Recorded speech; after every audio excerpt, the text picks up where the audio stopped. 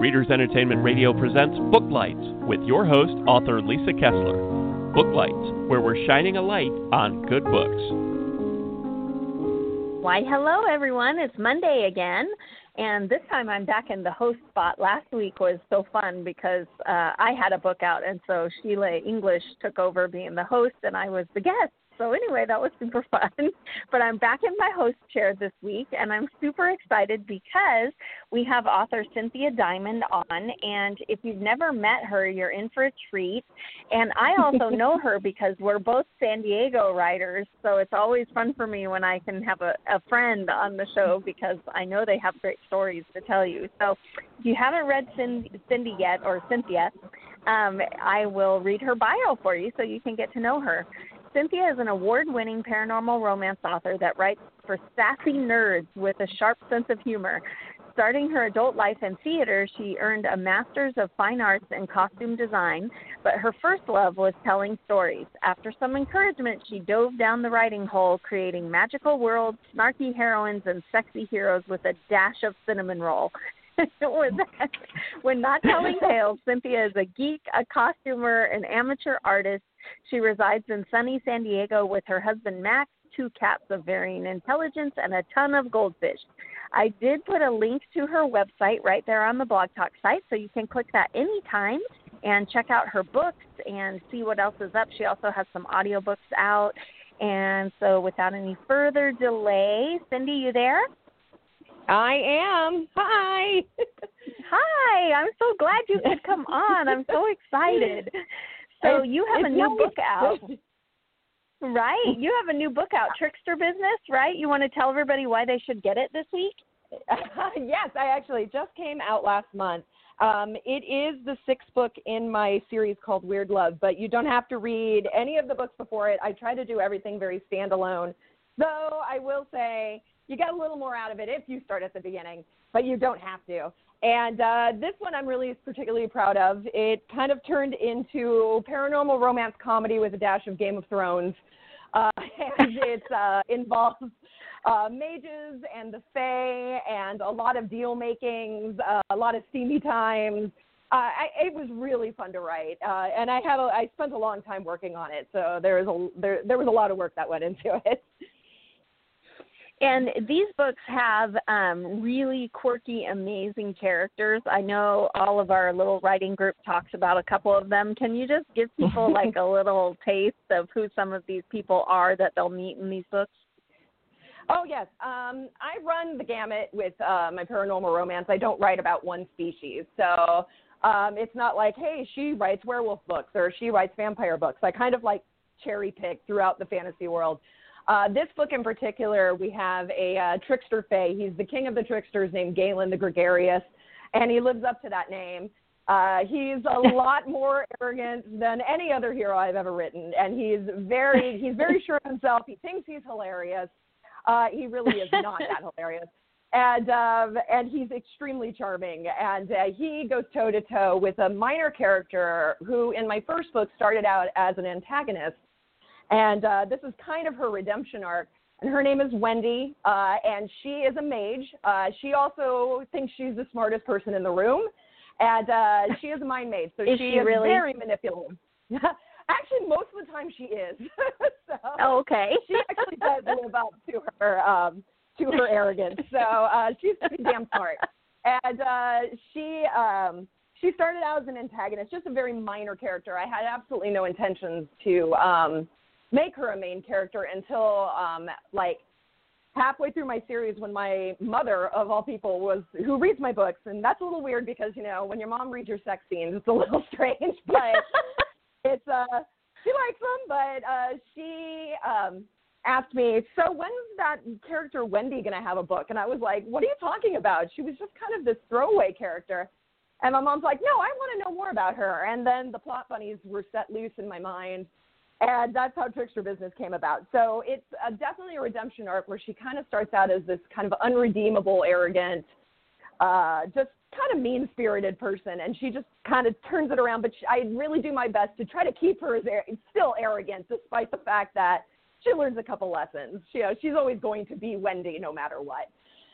She's definitely one of my most in-depth heroines I've ever written, and she was a blast because it was really fun. I mean, it's fun to write heroes that are arrogant or flawed or anything, but when you get to write a heroine who gets to have that same arc, it's really fun and in some ways difficult because some people can be a little more unforgiving when you try to do that with a female character.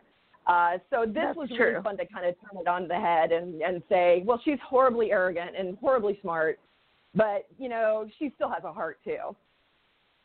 Right. And was your mom happy with the end result? Oh, yeah. She was all like, thank you. And the funny part about the whole thing was my mom totally forgot she even asked me that. So then she asked, like, it was hilarious because I wrote the book. She's in the dedications. She read the book. She went, thank you. What made you write that? And I'm like, Mom. We had this. Come on, Mom. Yeah. It's like, well, that was years ago. How am I supposed to remember that? It was like, read the dedications. So yeah, but she liked it. She did. She was very pleased with it. So. Oh, good. Well, I'm glad since you wrote it for her. I'm glad she enjoyed it. Yes, that would have been a bummer if she was like, well, it was all right, I guess. You know. So what is the Weird Love series? Does it happen in our world today, or is it in a fantasy land? How does it all unpack? Yes, it's actually set in a modern day. It's mostly set in the U.S. A lot of books are set in San Diego, though this new one, Trickster Business, is actually set up in a fictional town I wrote named Whitmore up in Washington, which I don't know. I'll be honest, I don't know a ton about Washington.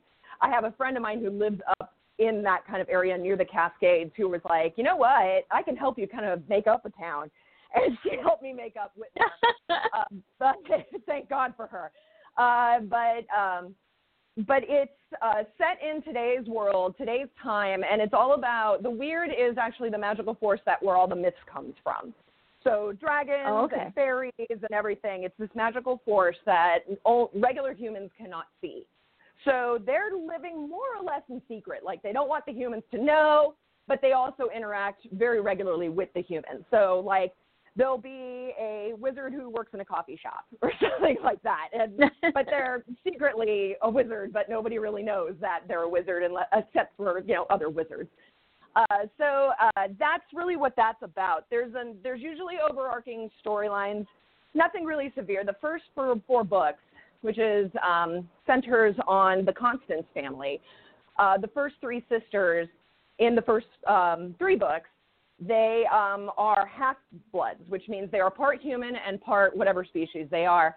And they were adopted by a woman named Sybil Constance, who started out as a nun, found out about the weird, realized that there are some pretty dangerous elements, decided to leave the veil and fight the evilness, pretty much, and trained their adopted daughters to do this. She adopted these half-bloods and kind of trained them to become like the weird police, essentially. Those first three stories follow the girls. The fourth book is about their estranged brother, who is a full-blooded mage, who kind of Sybil adopted unintentionally, and his redemption arc, because he starts out as a bad guy.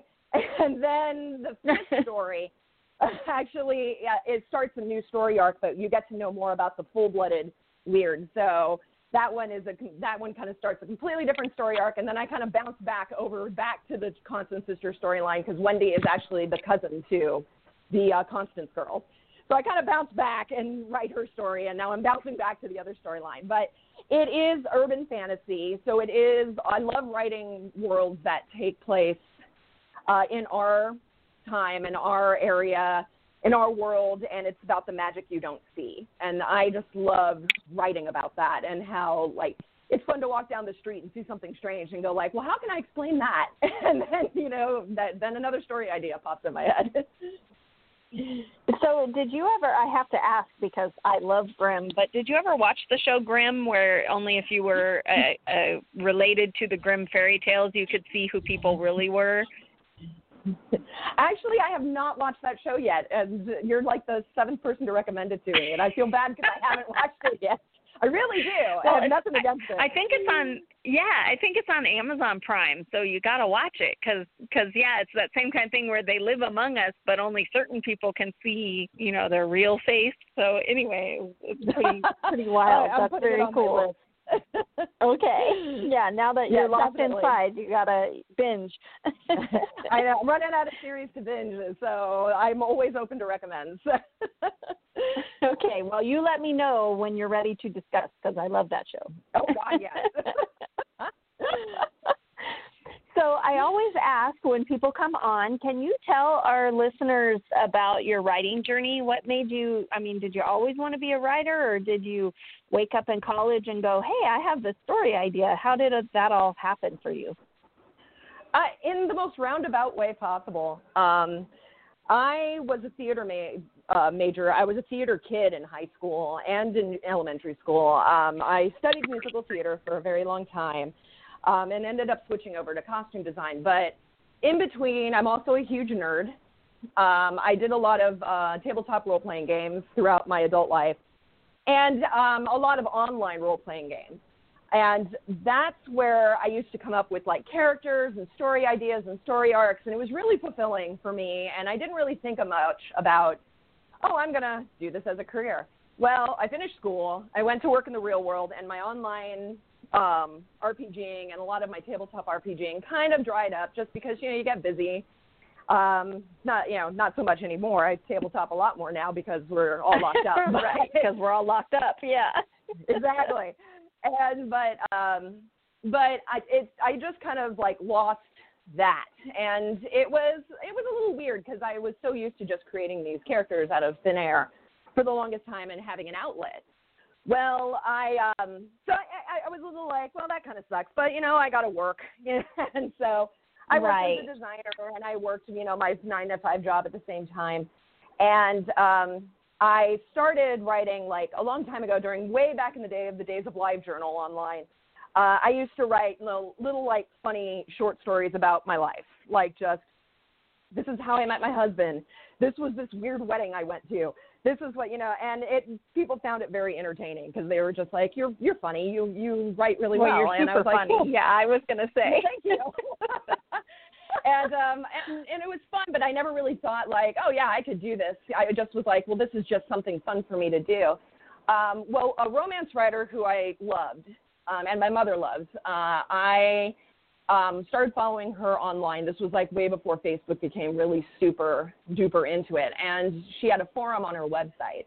And I would just kind of chat every once in a while on there. Well, she ran this contest, and it was about hey, write a short story for my newsletter about how you met your significant other. And if the one that I like the best gets, you get a prize, here's a signed book type of thing. And I was all cool. But then I realized that, oh my gosh, the deadline was today when I wrote that post. And I'm like, oh, well, that's you know what, I'm going to write it anyway. So I wrote this quickie short story about how I met my husband, which is within itself its own romance novel comedy on its own. And I sent it in and with an email that just said, oh, hey, so I know I missed the deadline, but I wanted to send this in anyway. And, because I think it's kind of cute. You might enjoy it, whatever, bye. Sent it in, did not expect to hear anything. The very next day, she sent an email back saying, are you a writer? And I was like, no, I'm not actually. I'm a receptionist right now is what I am. At that time, I stopped designing. I got very burned out. And I was kind of looking for something because I felt like this was my calling. I'm going to be a designer. I'm going to work on Broadway. And that's just never how it turned out. So I was a little empty, and I was looking for some fulfillment. So when I got that email, and she was like, do you write? Are you a professional writer? And I'm like, no. And then she said, well, and she sent me back an email that was just, well, maybe you should consider it. This was really well written. And I was like, okay. And so she And I thanked her profusely. I said, I never thought about it. She's all like, you're really funny. You've got a good sense, of writing. And then I said, okay, well, how do I do that? I've never even considered doing that. And she was very kind and sent me literally a 2-page email about, okay, this is what you do. And so she taught me, it was a crash course in writing a synopsis, writing this. She was the one who actually gave me the information about RWA. And all this stuff, it was a 2-page condensed version of, hey, this is how you become a writer. That's so cool. It was so kind of her to do that. I ended up going indie publishing just because at the time, long story why I made that choice, which will probably take another half hour to talk about. But I went indie, but she gave me all this information. This is how you write a query. This is how you write a synopsis. This is my process. You don't have to necessarily do it this way. Here's a guild you should join. Here's some magazines you should subscribe to. And I was overwhelmed because I was like, oh my God, she's serious about this. She really thinks I'm pretty good at this. And I'm like, what? And so I gave it a whirl, and I went to an RWA chapter meeting in San Diego and met these amazing people. You were one of them, and got to, and learned things from these wonderful writers who were so open with their experiences. And it just kind of went from there. And I'm always learning. I still, to this day, I've got some massive imposter syndrome. So I'm still this day going, well, I'm kind of a writer, I guess. I write books, I guess. And it's you've got 6 out, girl, you're fine. Yes, right? I can't get over that hump, but it was really, that's kind of how it started. And then I wrote my first book, and people really liked it. So they were like, are you going to write a second one? I want to learn more about these characters. And so I wrote a second one, and then people started getting more into them. And then right around the third book, the third book actually finaled in the Prism Awards, which was a paranormal romance award that I consider extremely prestigious. And finaling with my tiny little book about a werewolf next door and a neurotic dryad, I was like, oh my God, are you kidding? And I'm still stunned to this day that book went as far as it did. I ended up placing second in the light paranormal category, which blew my mind. And that was the first time ever I was like, oh my God, I might be able to do this. And then right, I might be a writer. I might actually write. Who knew? I mean, it was one of those, this was something I just did for fun. And then all of a sudden my fourth book came out, and it placed again in the Prism Awards, and then it won the San Diego Book Awards for Best Romance, which blew my mind, mind you. And that was right about then. I was like, I actually think I'm a writer. Oh my gosh. What? And it was, and so that was really exciting. And now I'm on my 6th book, and it's the first time I actually really use the title author in front of my name. For the first time ever, I actually go yes, I'm an author, instead of going, I do that writing thing, which is what I've been calling it since 2015. And so I mean, to this day, that's kind of how I weirdly fell into writing. It was this weird gradual thing that just kind of happened out of I need something to fulfill my life. And now that I'm, currently without a day job at this time, I'm like, well, this is what I'm going to have to do, and this is what I'm going to do. And so, and it's been an adventure, and I definitely don't regret any minute of it. It's been probably one of the most fulfilling things I've ever done.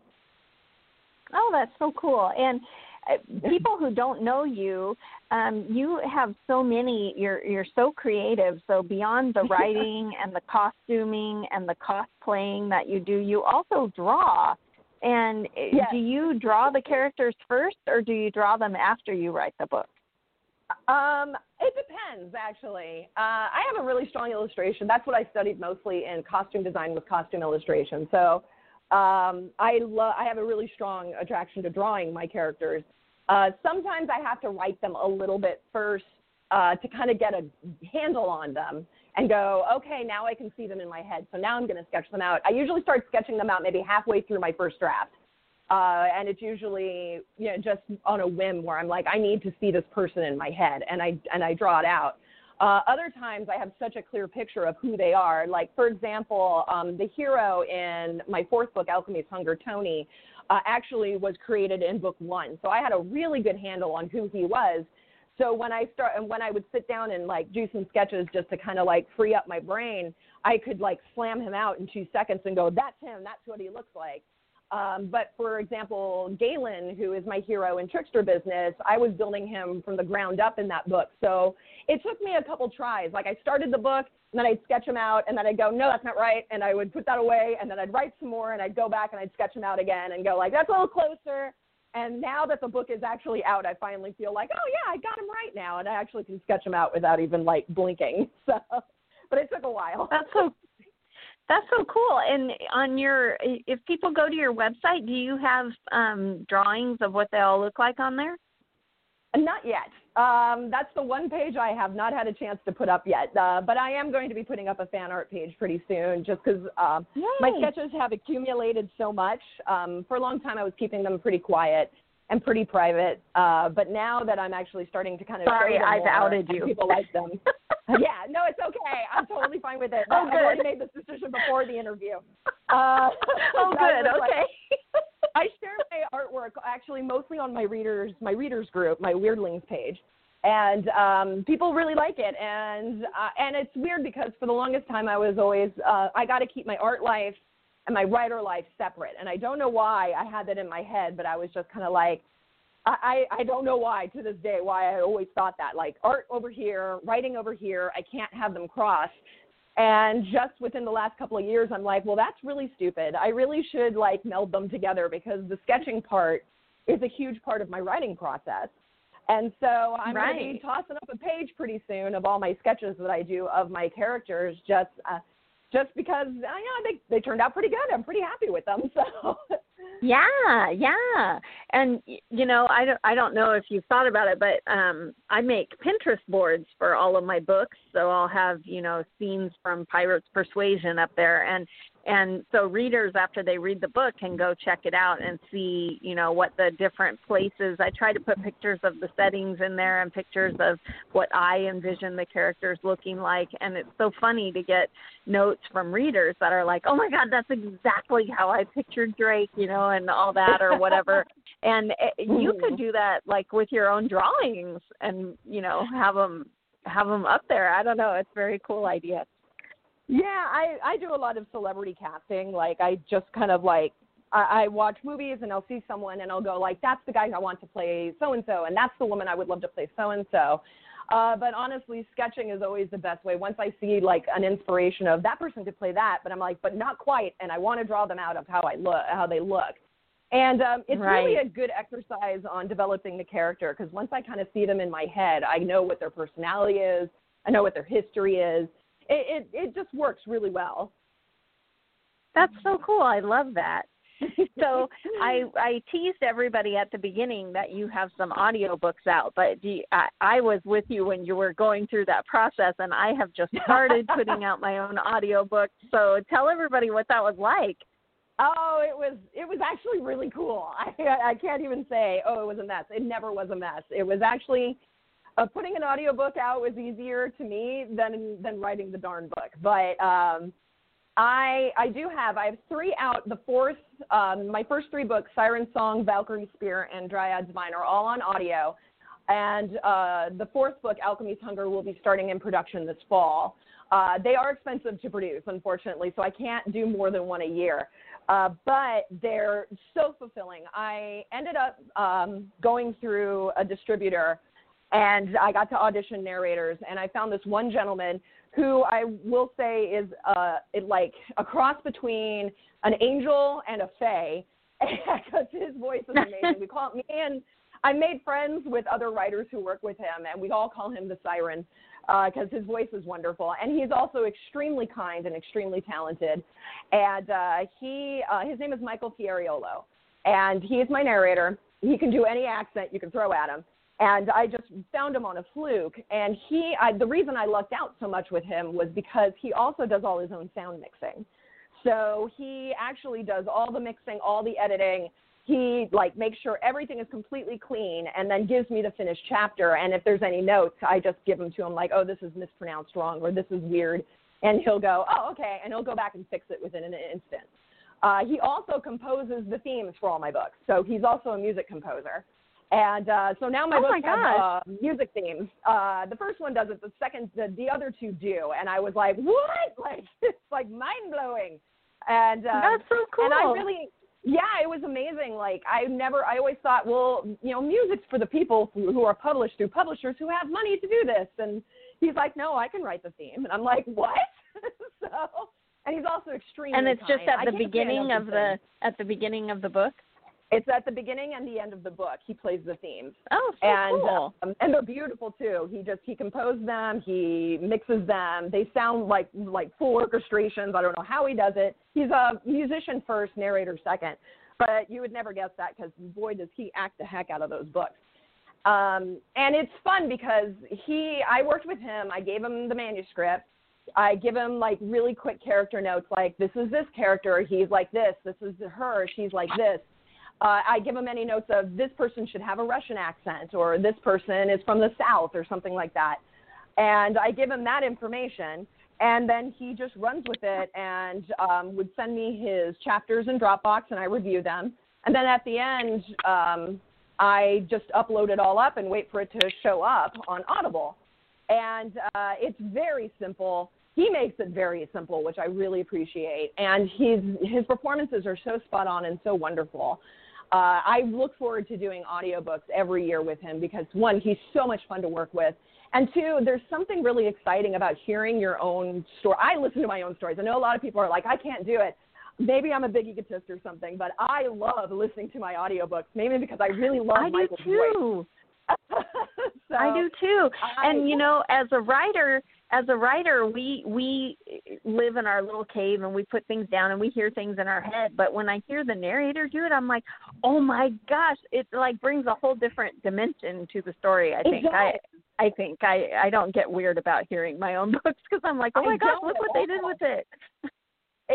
I know it's incredible, and it's funny because there's a couple scenes in my first book, Siren Song, that are very, very emotional, and he acts it out. He doesn't just read the words; he actually acts them. So it's like listening to a radio drama when he narrates.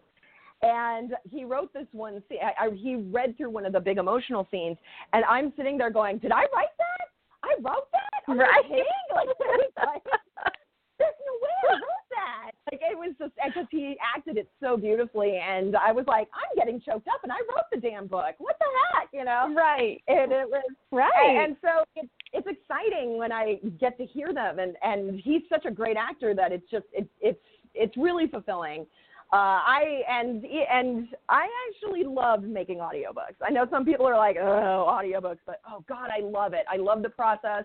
I love working with Michael. I love listening to them when as they're coming out. It's like you're kind of like reliving writing the best. It's like the best parts of writing a book being relived while you're making an audiobook. I guess is my best way to explain how that feels.